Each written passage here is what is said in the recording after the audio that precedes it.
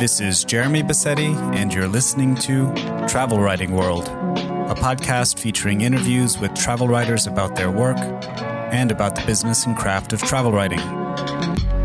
You can find the episode show notes, free travel writing resources, and much more at travelwritingworld.com. Hello, everyone. This is episode 89 of the Travel Writing World podcast. Benedict Allen is my guest today. He is the author of several books, including most recently Explorer, The Quest for Adventure and the Great Unknown. I ask him about his urge to explore and about what I poorly articulate as his old school mode of traveling the world. We chat about making bonds while traveling, about homecomings, and about family. Anyway, before we start the episode today, just a note to say, please tell your friends about the podcast, leave a review on the Apple Podcast app or whichever podcasting app you use, and support the show with only a few dollars a month at travelwritingworld.com/support. Lastly, to stay up to date with travel, nature, and place writing news, join the hundreds of other subscribers and sign up for Genius Loci, my free monthly email roundup of news and links at jeremybassetti.com. That's with 2 S's and 2 T's. A new roundup goes out on the first of the month. So now, here is Benedict Allen. My guest today is Benedict Allen, and we're talking about his new book, Explorer, The Quest for Adventure and the Great Unknown. The book was published in the UK in March 2022 and will be available in hardback in the US and in other regions in June. So, Benedict, welcome to the podcast. Yeah, thank you, Jeremy. So you write in the new book's introduction that the book is about the urge we all share to explore. So I was wondering if you can just kind of start off by telling me about your urge to explore. Yeah, well, I think it began as a child. Well, I know it began as a child, but I think there was a sort of instant which was absolutely crucial, which was my dad flying overhead. My dad was a test pilot, and there was a British plane called the Vulcan Bomber, which at its time it carried the nuclear deterrent for the UK. And so it was immensely exciting having your dad as a pilot, but knowing your dad was flying this prototype Vulcan Bomber, which is a very, very charismatic aircraft. It's like the Concorde, a delta-winged aircraft.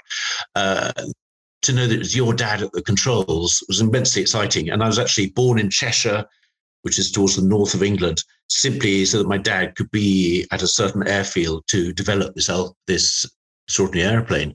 And so my dad used to fly over the back garden with this aircraft. And I remember one day when he tipped the wings of this aircraft to signal it was him at the controls. And I think this is what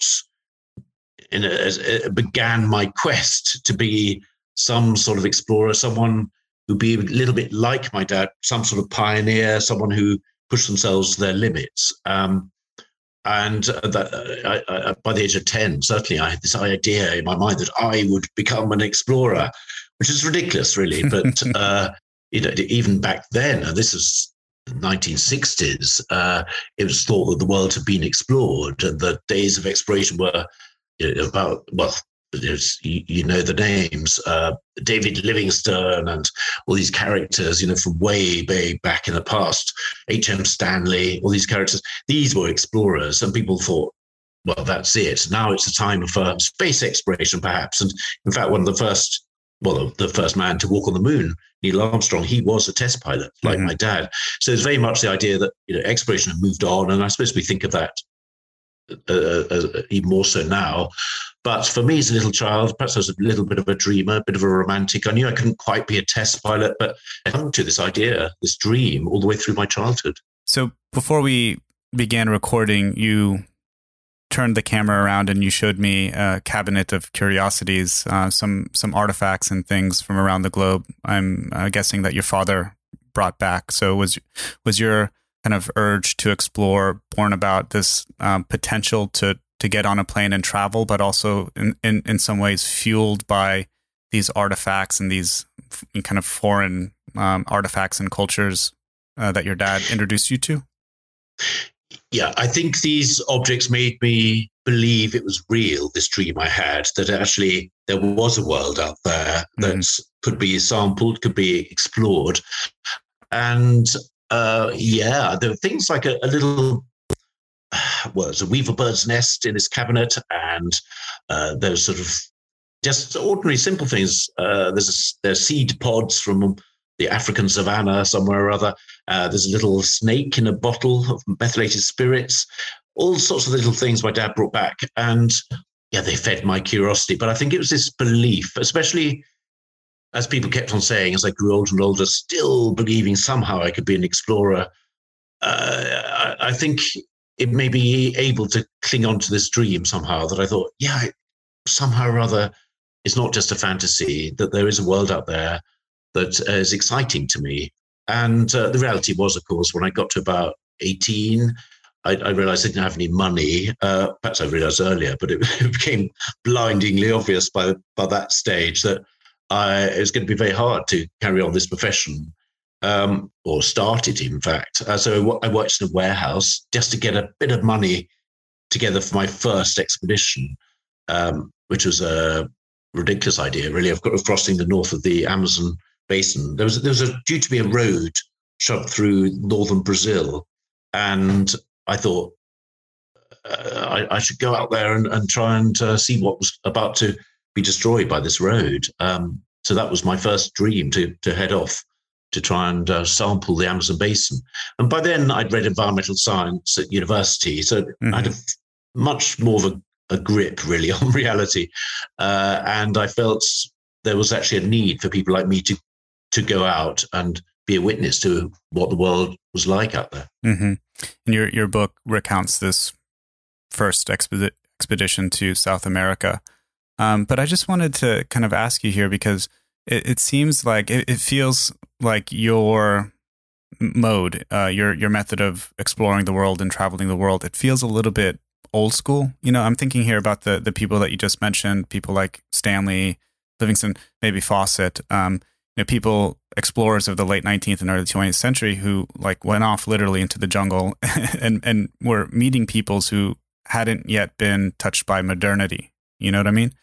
So does being an explorer mean something differently to you? Or especially now in the 21st century, is there kind of like a shift in this idea for you? Yeah, for me, it's become quite a complicated question, because although, as you said right at the beginning, Jeremy, I believe we all are explorers, or at least that's my position in the book. This to me is a very, very human urge that we have, since the beginning of humanity, gone off to see what is over the horizon. I think it's absolutely fundamental to all of us. Nonetheless, because I didn't have any money at the beginning, or in fact now, I should say as well, but right at the beginning, when no one obviously wanted to sponsor me, because I was just a young bloke who didn't know anything. Why would anyone want to sponsor an expedition by this person who's prepared to head off into the Amazon? By the fact that I didn't have any money, what I had to do was turn to the local people. As I said, I worked in a warehouse. Off I went to the Amazon on my first expedition. And I said to the local people, frontiersmen, indigenous people, whoever I met, could you help me? And by and large, they didn't have any money either. And it changed my relationship with them, people who normally would either be ignored by explorers or would be used as guides by explorers. They became absolutely instrumental to my expeditions, because I was alone, very, very vulnerable indeed. And I began to realize this was actually quite an asset, that if I went very, very simply on the terms of the local people, then I could get by on my expeditions and solve my money problem, which is that I didn't have any. So to one extent, I was like the Victorian explorers, and bearing in mind, this is 1980s. I was the last of that generation last of humanity, really. This is the last 10, 20 years, when humans would actually be able to travel over whole valleys, whole regions, and be the first witness of their kind to those valleys, and this time really has gone now. Mm-hmm. So that was something from another era, you could say. And yes, I think my attitude to the local people was very different from a Victorian attitude.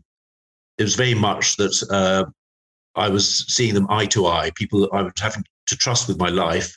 I think this would be rare back in the Victorian days when essentially people felt they were members of a superior race, or right. That's a quote from Livingstone. It's somehow there to make their mark. And I very quickly realized that if I was going to survive at all, I had to be very, very humble. In fact, I was often shoved with the children of Indigenous people because their skill level was so great. They had a huge amount to teach me. So there's that aspect. But I've now made a virtue of that vulnerability. I don't take a GPS. I don't take a phone. So again, people think, oh, I'm backward. I'm sort of from a previous era. But for me, it's all about disconnecting. And the weird thing is, I think it's actually more valuable than ever that certain of us disconnect and head off. We talk about echo chambers, mm-hmm. so connected through social media and so on. But actually, this is a very dangerous state to be in. And it strikes me it's more important than ever, as I say, that some of us separate ourselves off. And I see that as part of my job. I am a bit of an old school explorer in that I don't take companions. I am very vulnerable out there. But on the other hand, I feel it's a very modern thing that we need to do. Mm-hmm. Be a bit more vulnerable and accept differences.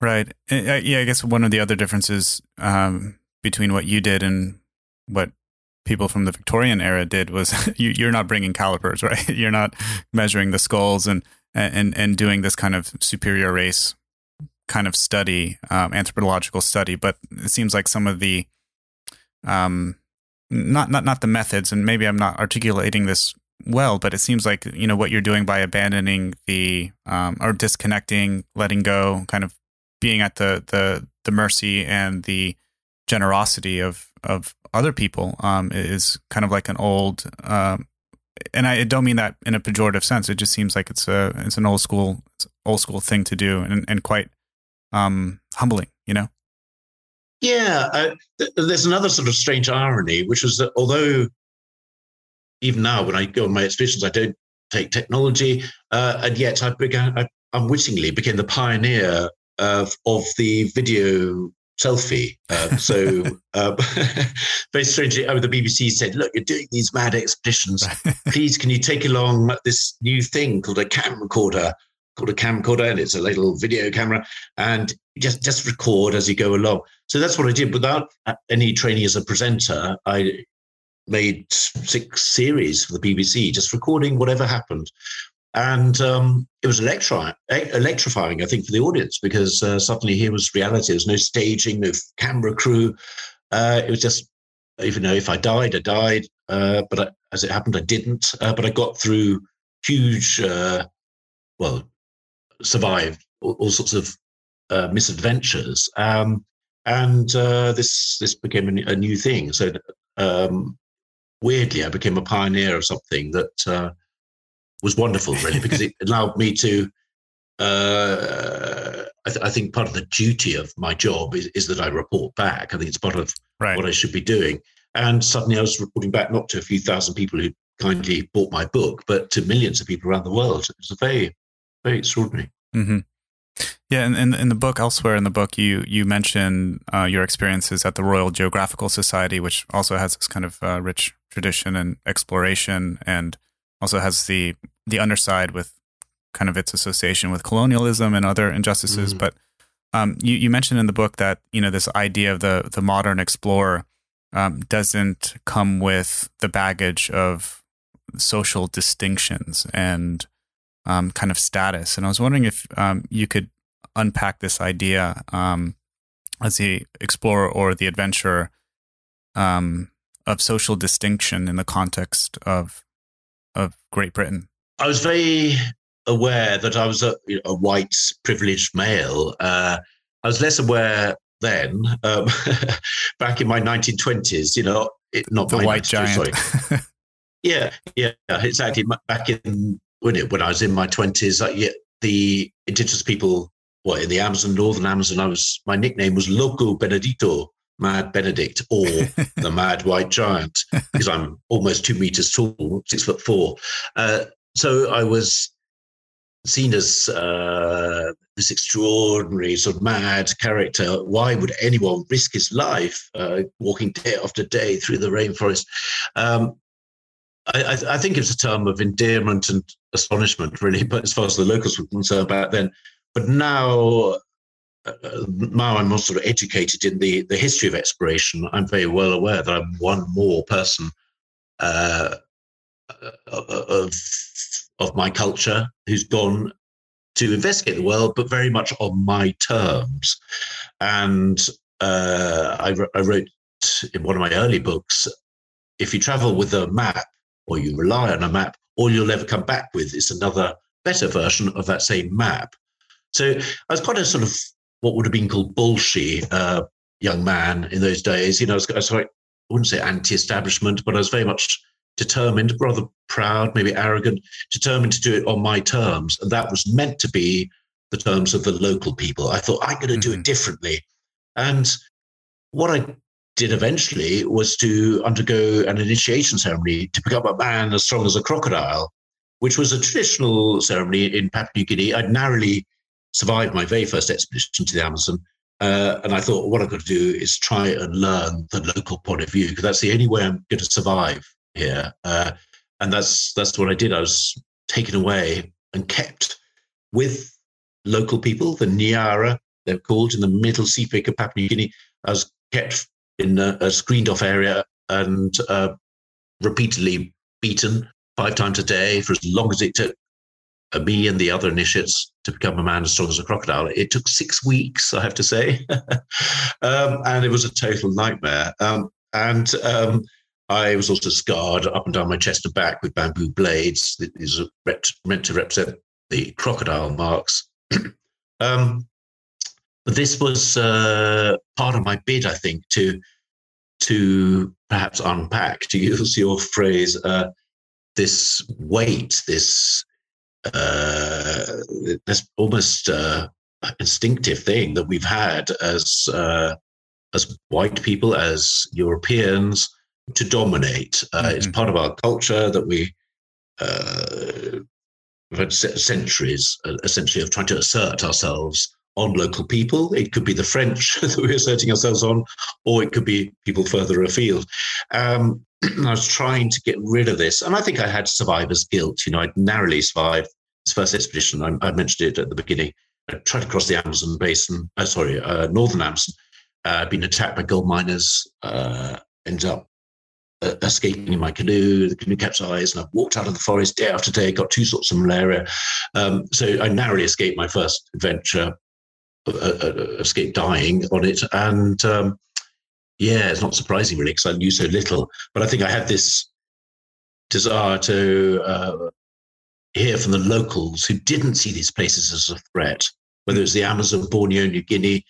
They saw it as simply their home, and it provided them with food, medicine, shelter. And I thought, if I could tune into this, extraordinary resource, not only would I live longer, but I'd see the world in a different way, the local way. And as years went by and I became more experienced, more at home, I suppose, in places that I had seen as hostile, that were regarded and are regarded even now on TV shows as hostile, if I could get away from that and see these places as a place that I could survive in and thrive in, then I'd have, as near as possible, a local point of view. I'd never, of course, see the world as the locals did, as other initiates did, even in New Guinea, that ceremony. But at least maybe I get a glimpse through their window, this fast vanishing window of this or that culture. And that's what I began to set my mind to do. Mm-hmm. Yeah, I like this phrase that you just used about feeling more at home, because in some ways, I'm reading into your book. It feels like your book is about homecomings, right? You reflect on what it means to be an explorer, but not just of the world, but of our past lives and our past, I guess, families. As you mentioned here, you said that you reflect back on the first trips, but also your return trips to the villages and to meet these people who once and perhaps still think of you as family. You mentioned the ceremony that you went through. This is a bond that you're forming with these people, like a familial, strong bond, is it not? Yeah, and it was a huge privilege. I jokingly, so half jokingly, said it was a nightmare. And it was very, very tough, this experience. Of course, it was designed to be tough. Mm-hmm. We, as young men, I suppose I was in my mid-20s. I was one of the older of the initiates. There were about 30 of us. We were going through hell. And what the ceremony was all about was learning to work together, to combine together, which is what you've got to do living in a tough environment, such as the malarial swamps where we were. But it was also about learning your own strengths and your own weaknesses and learning those of your age group, of your peers. And having gone through this traumatic experience together, of course, we were bonded together in the most extraordinary way. And I don't think I thought it through particularly when I decided to go through the ceremony or was invited to go through the ceremony. I just thought this is the right thing to do. And one young man who I used to go hunting with said, look, if you call yourself an explorer, you should do whatever it takes. And what it takes for us to live out here is to go through the ceremony. So I thought, oh, I'm up for that, not really knowing what the whole thing involves. It's secret and sacred and so on. But what it did was give me a sense of belonging that I could never really have had, I think, if I had spent just an entire generation in the same community and simply been an anthropologist or an adventurer who's just observing as an outsider. I could never really be truly an insider, but nonetheless, when I went back 30 years later to visit the community, extraordinary thing happened. All the young men, the so-called Wanbanis, that is the people who've been through the ceremony at the same time as me, who I had this bond with. There they all were waiting to escort me into the village in headdresses and so on, beating drums and singing songs that we all sang together as initiates. Most extraordinary feeling to be welcomed home to a place that culturally hadn't been my home really. And yet I had that connection, that sense of belonging. And I think for me as a so-called explorer, has become about trying to make that connection with a place that's unfamiliar, misunderstood, or apparently unexplored. It's all about trying to reach into the beyond, into the other. Mm-hmm. Yeah, family, as we just mentioned, and the future are threads that run throughout the book. As you mentioned earlier in our conversation, you said that your book begins with these memories of your father as a pilot and his career. But as someone now who's a father himself, and I must say here that I love seeing those daily drawings you leave your kids in their lunch boxes. I think that you're putting those in their lunch boxes. I was a little surprised, but as a father yourself, how do you hope your children will remember your actions and your career? Do you think that this will influence them the way that your father influenced you? Yeah, I should just explain about the lunch boxes. This is on Twitter. I shared what I just do I have 3 or 4 minutes spare, and anyone who's a parent of young children knows this.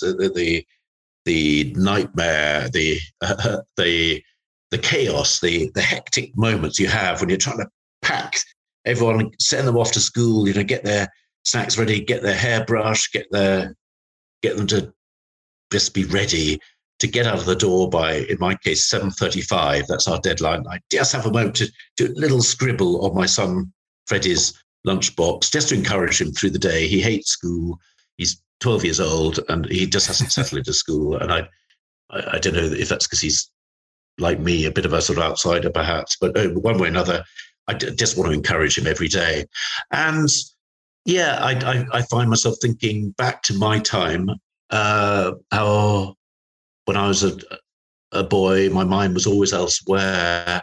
And it's hugely rewarding, of course, if you've had a life when you've been away from family and loved ones and friends for months at a time. Each one of my expeditions, really, I suppose on average, are probably 6 months long, and I was incredibly isolated. No phone, no Western companions, so very vulnerable, very cut off from my own world.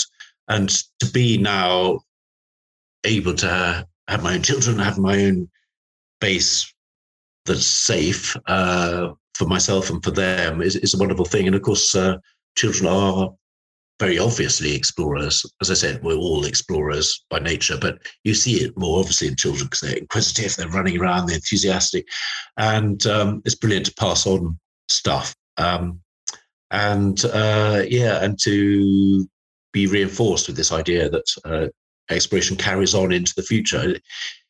It's very important for me that children that I speak to at schools around the UK or around the world, that they believe that there is a world to be explored out of there. Because again, children are just told exploration belongs to the past. It belongs to sort of elite. I want to undermine both those ideas. Yes, I was privileged in that I had a dad who was a test pilot and he could inspire me, and some people won't have that inspirational role model. Mm-hmm. But I also think it's important that people believe exploration is something that's happening now. We've only identified, I think, 8 or 9% of the species on our planet. We don't understand even those ones, but we've given them a name. And that's just the tip of the iceberg. We all know the ecological crisis our planet is in and so on, climate change, ecosystem destruction. So we know about that. And there's so much work to be done. And it doesn't need to be done by people like me, who did have this extraordinary time back in the 80s, 90s, with the whole areas that weren't mapped by outsiders. The world's never been more accessible to all of us to be witnesses, to interpret what's out there and report back. Mm-hmm. And it seems yet that exploration is all the more important in a world where, kids, children, young adults are seemingly, not because of COVID, but seemingly not exploring the world as much as we did as kids ourselves. I'm in Central Florida, and the old pine forests, they're all coming down for housing developments. And of course, we didn't have iPads in our hands and all these things to distract us. But I fondly remember as a child running through the pine forests and, getting stuck by prickly pears and sticking rattlesnakes, running around, quite dangerous things. And now it just glancing around the neighborhood and other people's families, it seems that sense of exploration, even if it's local exploration, isn't something that is done that much. Yeah. And yes, we need to do it more than ever. Yeah. Mm-hmm. Well, Benedict, thank you so much for coming on the podcast and speaking with me about your new book, Explore. Oh, it's been fun. Hope I can explore the last of the pine woods. Meet your local rattlesnakes or whatever it is you've got there.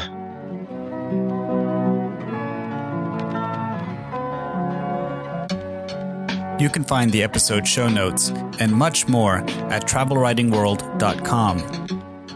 Please remember to subscribe to the show in your favorite podcast app.